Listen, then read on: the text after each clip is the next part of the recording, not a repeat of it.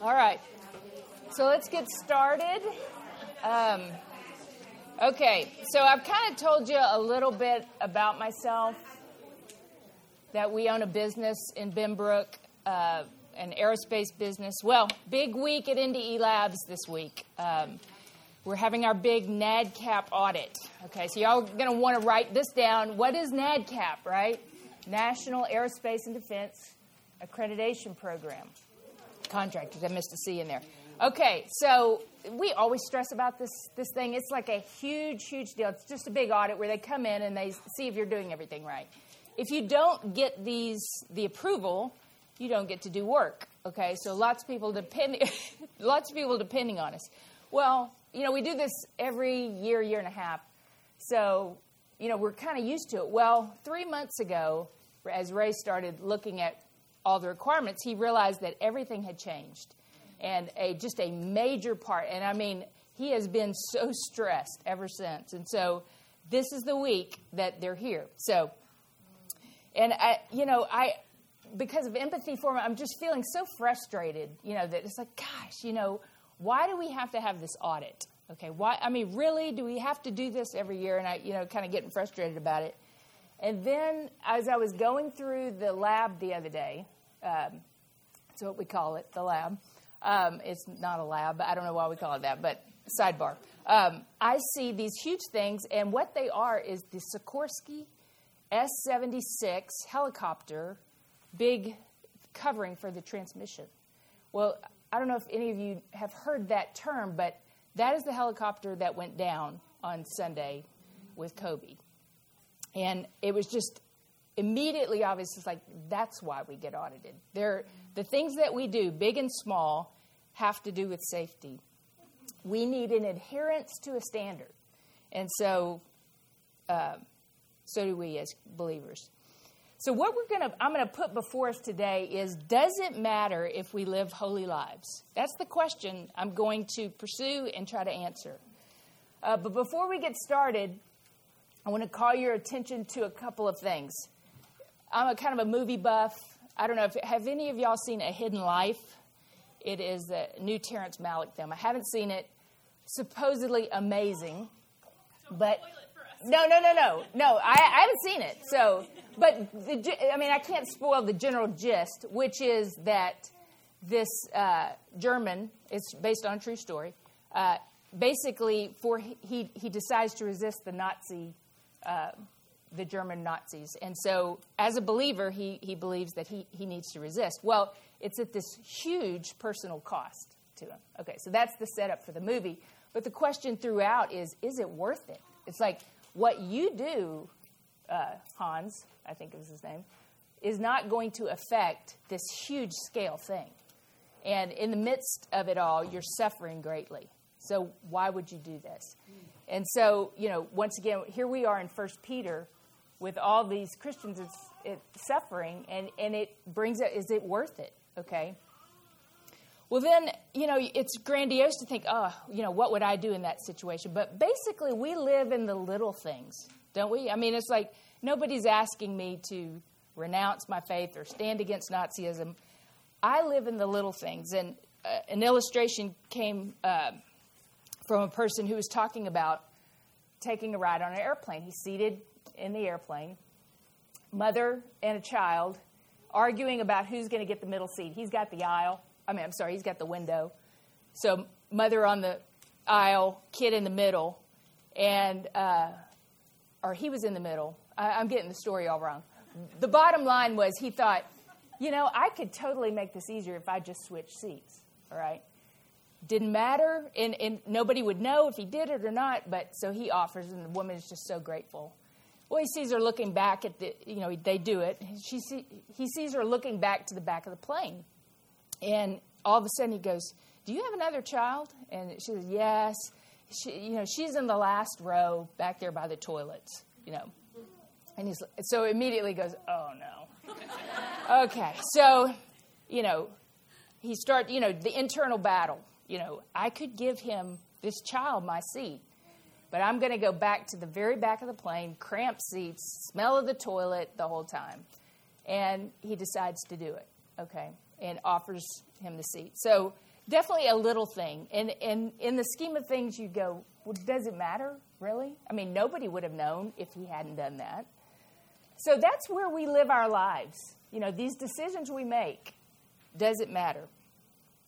So let's get started. Let's read the text and get started. So if you have a device or a Bible, 1 Peter 1, verse 13 through 25.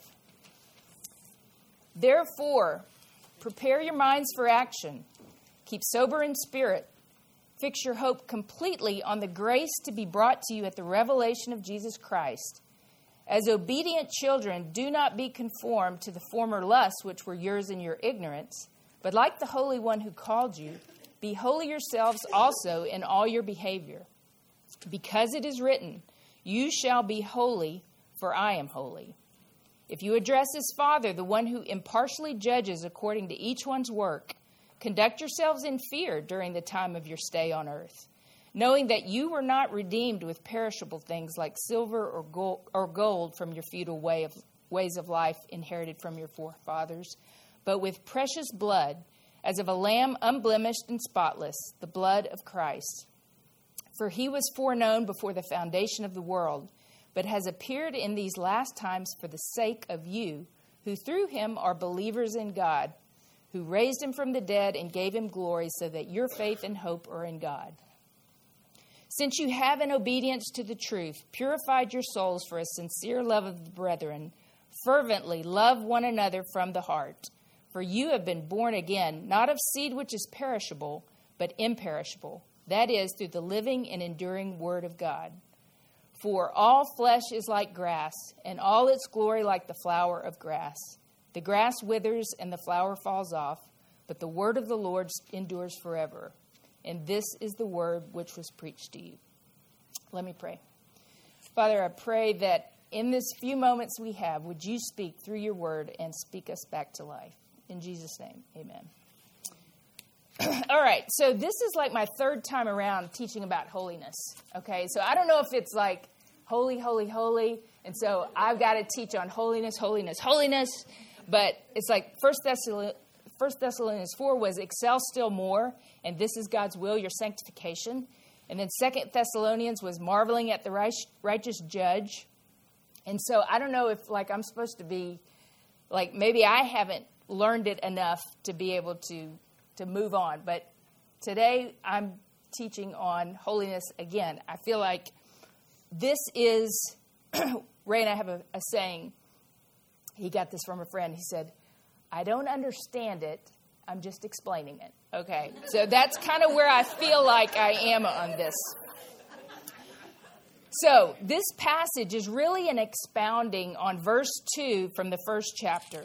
It said, to the chosen scattered, according to the foreknowledge of God, by the sanctifying work of the Spirit, to obey Jesus Christ and be sprinkled with his blood, may grace and peace be yours in the fullest measure. Okay, I think he's taking that, this sanctifying work of the Spirit to obey, and grace and peace being yours in fullest measure, and he's filling it out. So let's start with a definition of holiness. I think I've got a little bit out of order on your sheets. So the definition of holiness is, it is morally or spiritually excellent and dedicated to God for a specific purpose. Okay, so there's two aspects of the biblical teaching on holiness. I'm going to call them positional holiness and practical holiness. So positional holiness is what happens when you're born again. You are declared holy. We are in Christ. The Father sees us as he sees the Son. We have, it's a technical term, we have his imputed righteousness. His righteousness, all his perfect obedience is ours. It's on our record. We are considered holy in God's eyes. But there's also this idea of practical holiness. Okay, we have very clear indication in Scripture that we all have sin. In fact, there is a verse that says, if you say you have no sin, the truth is not in you. Okay, so we lay in the groundwork. We all have sin.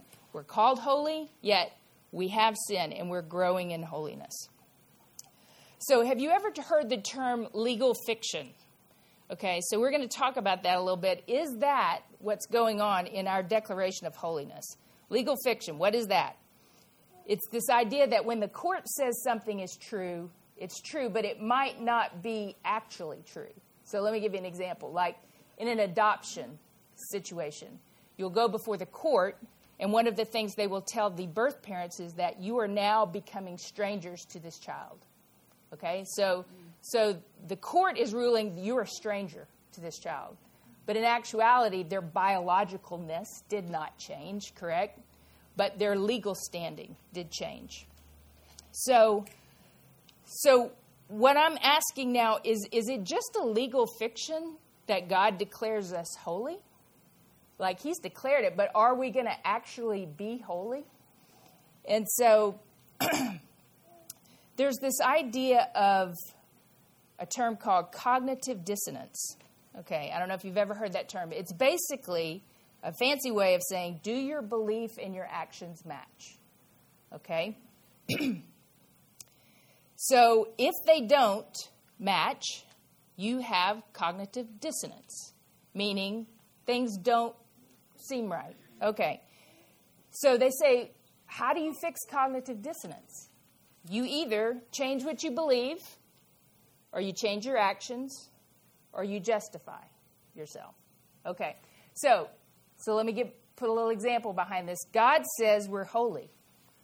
There's the belief. God says we're holy. We don't act holy. Uh-oh.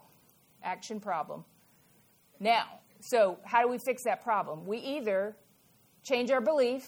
Well, God doesn't say we're holy, or maybe it doesn't matter that we're holy, or we change our actions and we start to be holy, or we justify ourselves. Well, here's why I'm not holy, okay? Let me give you my reasons. I feel like we live on number 3, honestly. It's like I don't know that we change our beliefs all that often, but that is how, humanly speaking, we interact. So holiness seems to kind of have fallen on hard times lately. I don't know if it's like currently cool to talk about holiness. I think it's feared that if you preach grace, people won't care about holiness. And it's not a new fear. Back in the 1500s, when John Calvin was debating with the Catholic Cardinal Sadoleto, this is what this Roman Catholic cardinal said. If it is preached that God saves people by his grace alone, people will be given no reason to want holiness. After all, if my holiness doesn't contribute in any way to my getting saved, why should I bother? I've got grace after all. So Calvin had an answer for that, as you might imagine.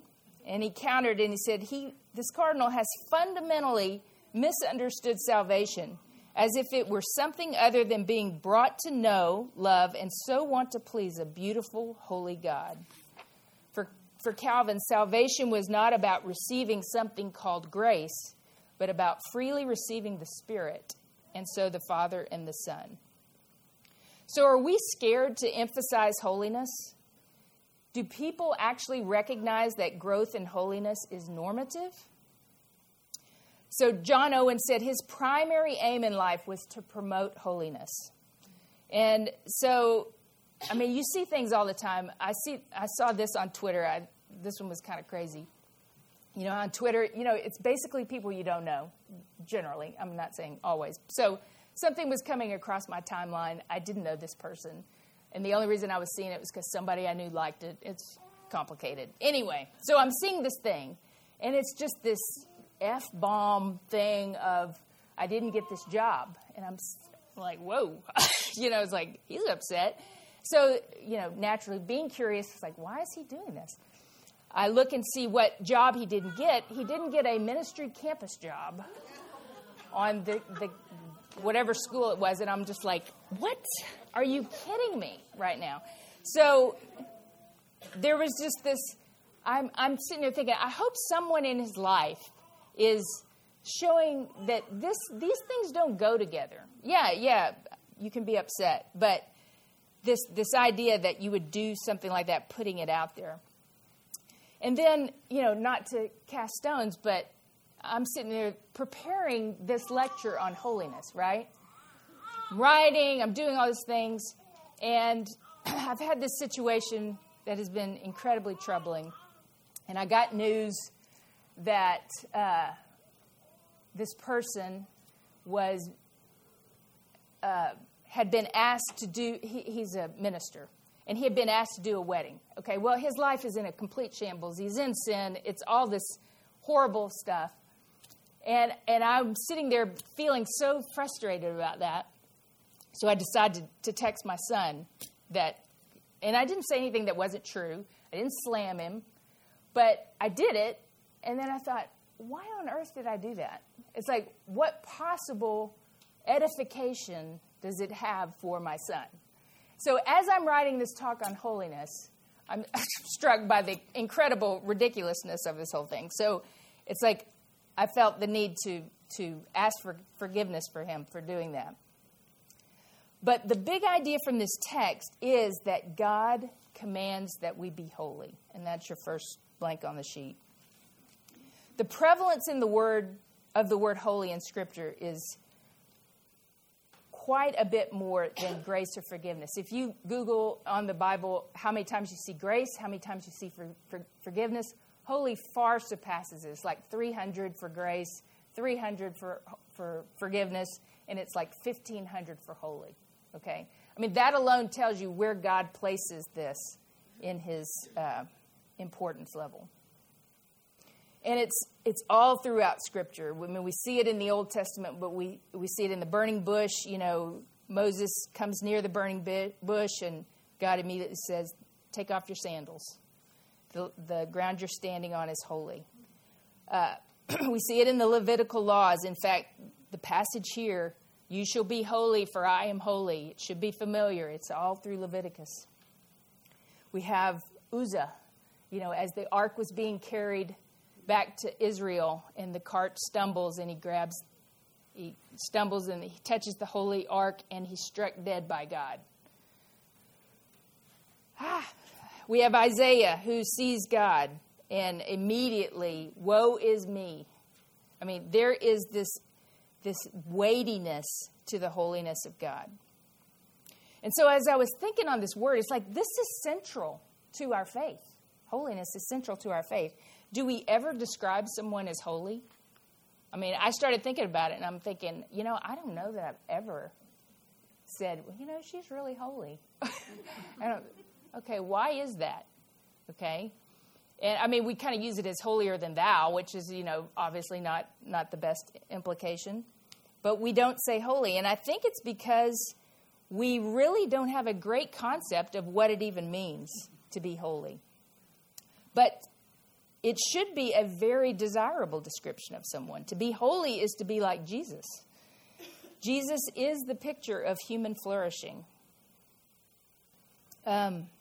We kind of see holiness as this idea of what we don't do. As someone said, nobody's impressed by what you don't do. Okay? And if God didn't create you not to do something. That wasn't his purpose. If that had been his goal, he would have never formed you. Because if you had never existed, you would have never sinned. But holiness is a positive attribute in addition to what we don't partake in. One other way we see the illustration of our deficient view of holiness, and I'm going to say this phrase, I'm probably going to step on toes, but I'm stepping on my own because I've said it. Okay, so here's the phrase that I really don't like. Okay, here it is. God is more concerned with your holiness than with your happiness. Okay? I don't like that phrase. Why do I not like that phrase? Because it presents this false choice that holiness and happiness don't go together. Now, I will say, in some fairness, holiness can be difficult. Holiness can be hard. But in essence, holiness is about our flourishing. So it is good for us, and it is not in contrast to our happiness. Basically, I feel like our problem is we don't connect holiness with love. Verse 22 ties together it for us here in this passage. It says, since you have in obedience to the truth purified your souls for a sincere love of the brethren, fervently love one another from the heart, for you have been born again. And it goes on. But, for Peter, holiness and love, they're together. Implanted love, the seed of the gospel, produces holiness. It produces love. Holiness, the whole law, which is the holiness, the whole law is summed up in love of God and love of others. My favorite theologian at the church, Darwin Jordan, I asked him his take on holiness. And this is a Darwin quote. It is helpful to me to see holiness as a measure of just how intensely God loves and just how intensely he hates anything that is not love. It's like, isn't that a great definition of holiness? Can you say that one more time? Sure. It is helpful to me to see holiness as a measure of just how intensely God loves and just how intensely he hates anything that is not love. Okay. And I'm running out of time. Big surprise. All right. So in light of that, we need to respond to this idea that God commands us to be holy. What do we do? Okay. I'm going to take it from the first verse of this passage we've read. I feel like it is, that verse, 13, is the point of this passage, and it just expands on it. So, what are our actions? First, we prepare our minds for action. Okay, the last thing I want you to do is feel more pressure of what to do. So many of y'all are doing so many things. And I will say that what we're doing right now is preparing. We are transforming our minds to think the way God thinks. But in addition, we need to prepare our minds for action. We need to act on these things. So what I'd like you to do is assess your resources and your opportunities. What are your resources? You may be in the stage of life, it's like, there is no more thing I could possibly do. And so there is no guilt there. But we do have resources and we have opportunities. Only you know yours. But prepare your minds for action. The second thing is to keep sober in spirit. I'm looking at that like, sober, drunk, but also asleep and awake. And that's where I got the title, Holy Awake. Let us be awake to reality. I have this every morning I get up, I literally just stumble out of bed. I'm like this, and I can't think, I can't see. And it's like, if I don't do something to change that, coffee, time, whatever, it's a bad way to live life. I can't even imagine living life that way. But I wonder if that's the way I live life spiritually. Like, am I really waking up? So wake up to reality. Maybe the best thing you can say as you start your day is, I'm going to run across people who are created in the image of God all day. How do I want to treat them? Okay, so then we come to this last phrase in verse 13. Fix your hope completely on the grace to be brought to us at the revelation of Jesus Christ. Here is the truth. The law cannot produce what it commands. I could tell you all day to be holy. And I guarantee you, probably everybody in this room, when I started talking, was like, yeah, I know that. I know that. We all know this. How do we actually start to be holy when the command is not enough to get it done? It's right there in verse 3. Fix our hope completely on the grace to be brought to us at the revelation of Jesus Christ. The law is the mirror. It shows us what God is like and what we're like, but it can't make us beautiful. Isn't that a great illustration? You get in front of the mirror, but you're not beautiful, right? You just seeing what you got. We need some... Sorry. You are right, Janet. I repent in dust and ashes. But we need something else. We need something to make us beautiful. We need the Word of God. And so we need the Logos of God. It's interesting. There's 3 times he says the Word of God in this passage. Logos is the one used in verse 23. That's the one in John. In the beginning was the Word, and the Word was with God, and the Word was God. He was in the beginning with God. That's the word he uses there, the living and enduring Word. And then the next 2 verse translations of word is rhema, which is more like the spoken word, words that we speak. But it's very interesting. He starts this passage with, fix your hope fully on the grace of God to be brought to us at the revelation of Jesus Christ. And then he ends with this passage here. And honestly, it doesn't grab us like it probably grabbed Peter's readers. Like as Americans, if I said, I pledge allegiance, y'all would all say, I mean, you know it, right? This passage is kind of like that for his hearers. It's like when they see this, for all flesh is like grass. It's like, oh, they're all going, oh, I know that. And we're all just flying by it to get to the end of our thing. It doesn't jump at us. It comes from Isaiah 40. Okay, we studied Isaiah a couple years ago. It really made an impression. One of the things that I took away from that was they called Isaiah the Little Bible because there's 66 chapters in Isaiah. There's 66 books in the Bible.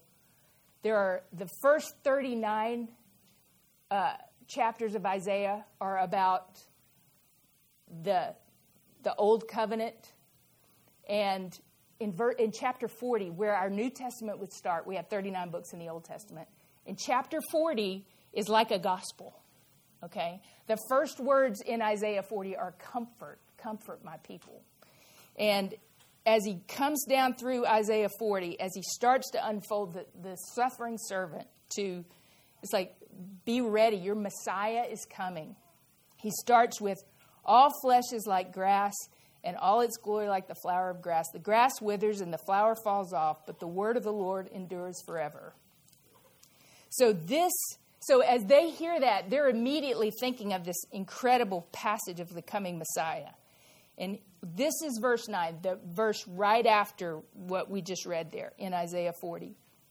It says, get yourself up on a high mountain, O Zion, bearer of good news. Lift up your voice mightily, O Jerusalem, bearer of good news. Lift it up, do not fear. Say to the cities of Judah, here is your God. And then, it's like I would love to just read all of verse 40, because then it starts to unpack the Messiah. Just character attribute after character attribute of who God is. This earthly life is all we have to know Christ in this way. Once we know him face to face, we will be transformed to be like him. In the meantime, this life offers us a unique way to know him. This life offers opportunities to show him to others. There are unique joys to be had in this life. So may we live lives that so resemble our Savior that we have credibility when we speak of our King. When we tell them about Jesus and say, here is your God, they will have gotten a glimpse of his good character through your life. Do our lives matter? Does holiness matter? It absolutely matters. That they may be called oaks of righteousness, a planting of the Lord for the display of his splendor. So I thought, I know we're running along in time. Do we have time to sing or no? Okay, we're going to take time. I'm sorry, if you got to go, you got to go.